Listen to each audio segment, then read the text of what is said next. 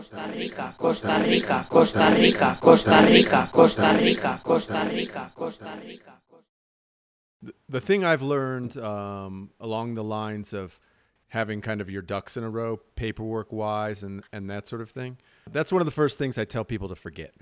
Because as Americans, it's funny, at least as North Americans from the States, you have this kind of, I've realized it only from living outside of the States, but we have this ingrained feeling of there's a right way to do something, right? And the right way should be very clear and laid out as far as like working papers and living and this.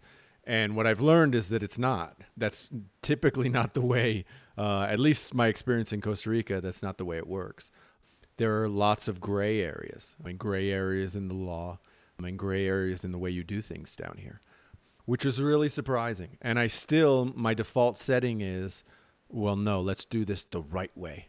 But my better sense now, meaning my better understanding of the way things work down here, is there's the ideal way that never happens, the way that might be written in law, and then there's the way to actually get something done.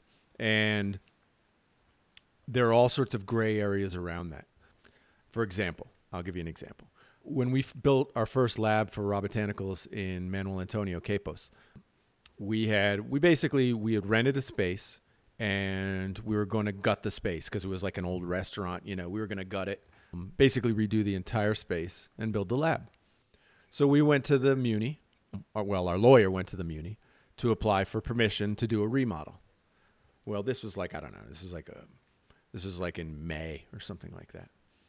Well, we went back and the amount of paperwork we filled out, was probably, just a book full of paperwork, and go back and back. And literally all this is for them to just say yes and us pay the $20 for the permit to, do a remodel. And by remodel, it was like, paint the wall, knock out all the garbage, like sinks and stuff that basically take it down to its concrete base, repaint, put new tiles in, and put some new, put a new bathroom in, basically. We waited. It was a solid 3 months of nothingness, just nothing. And finally, I was like, well, look, we need to be ready for high season. So this is like July or something. I was like, we need to be ready for high season. Christmas, we have to be ready by Christmas. So, and this is the way it's going now. We had nothing.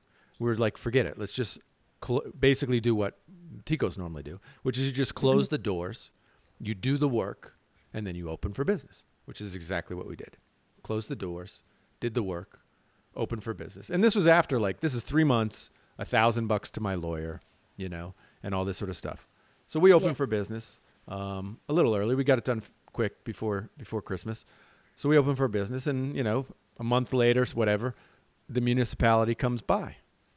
And they're like, this was they came by because we were actually at that point, we're applying for our municipal permit, right? Mm-hmm. So they're coming by because they have to do a permit to, they have to inspect the business to give you the permit, right? And so they come by to actually give us to inspect the business for the permit. And they were like, you did construction here. And we're like, yes, we did. And they're like, you didn't get a permit for the construction. And we're like, we tried. No. We really tried. But I couldn't wait for 6 months or a year to get. And they said, well, there's going to be a fine for that. And I was like, it's terrible. What am I going to do? But I had to get open. And so a week later or whatever, they come back with the fine. And our fine, 25,000 colones, $50. I was like, why? Knowing why would I spend $1,000 of my lawyer's time, 3 months, for something where I could just charge me $50? Like, if that's the way it's going to be, just charge me $50, but whatever. So it is what it is, but you learn your lessons, right? You learn your lessons.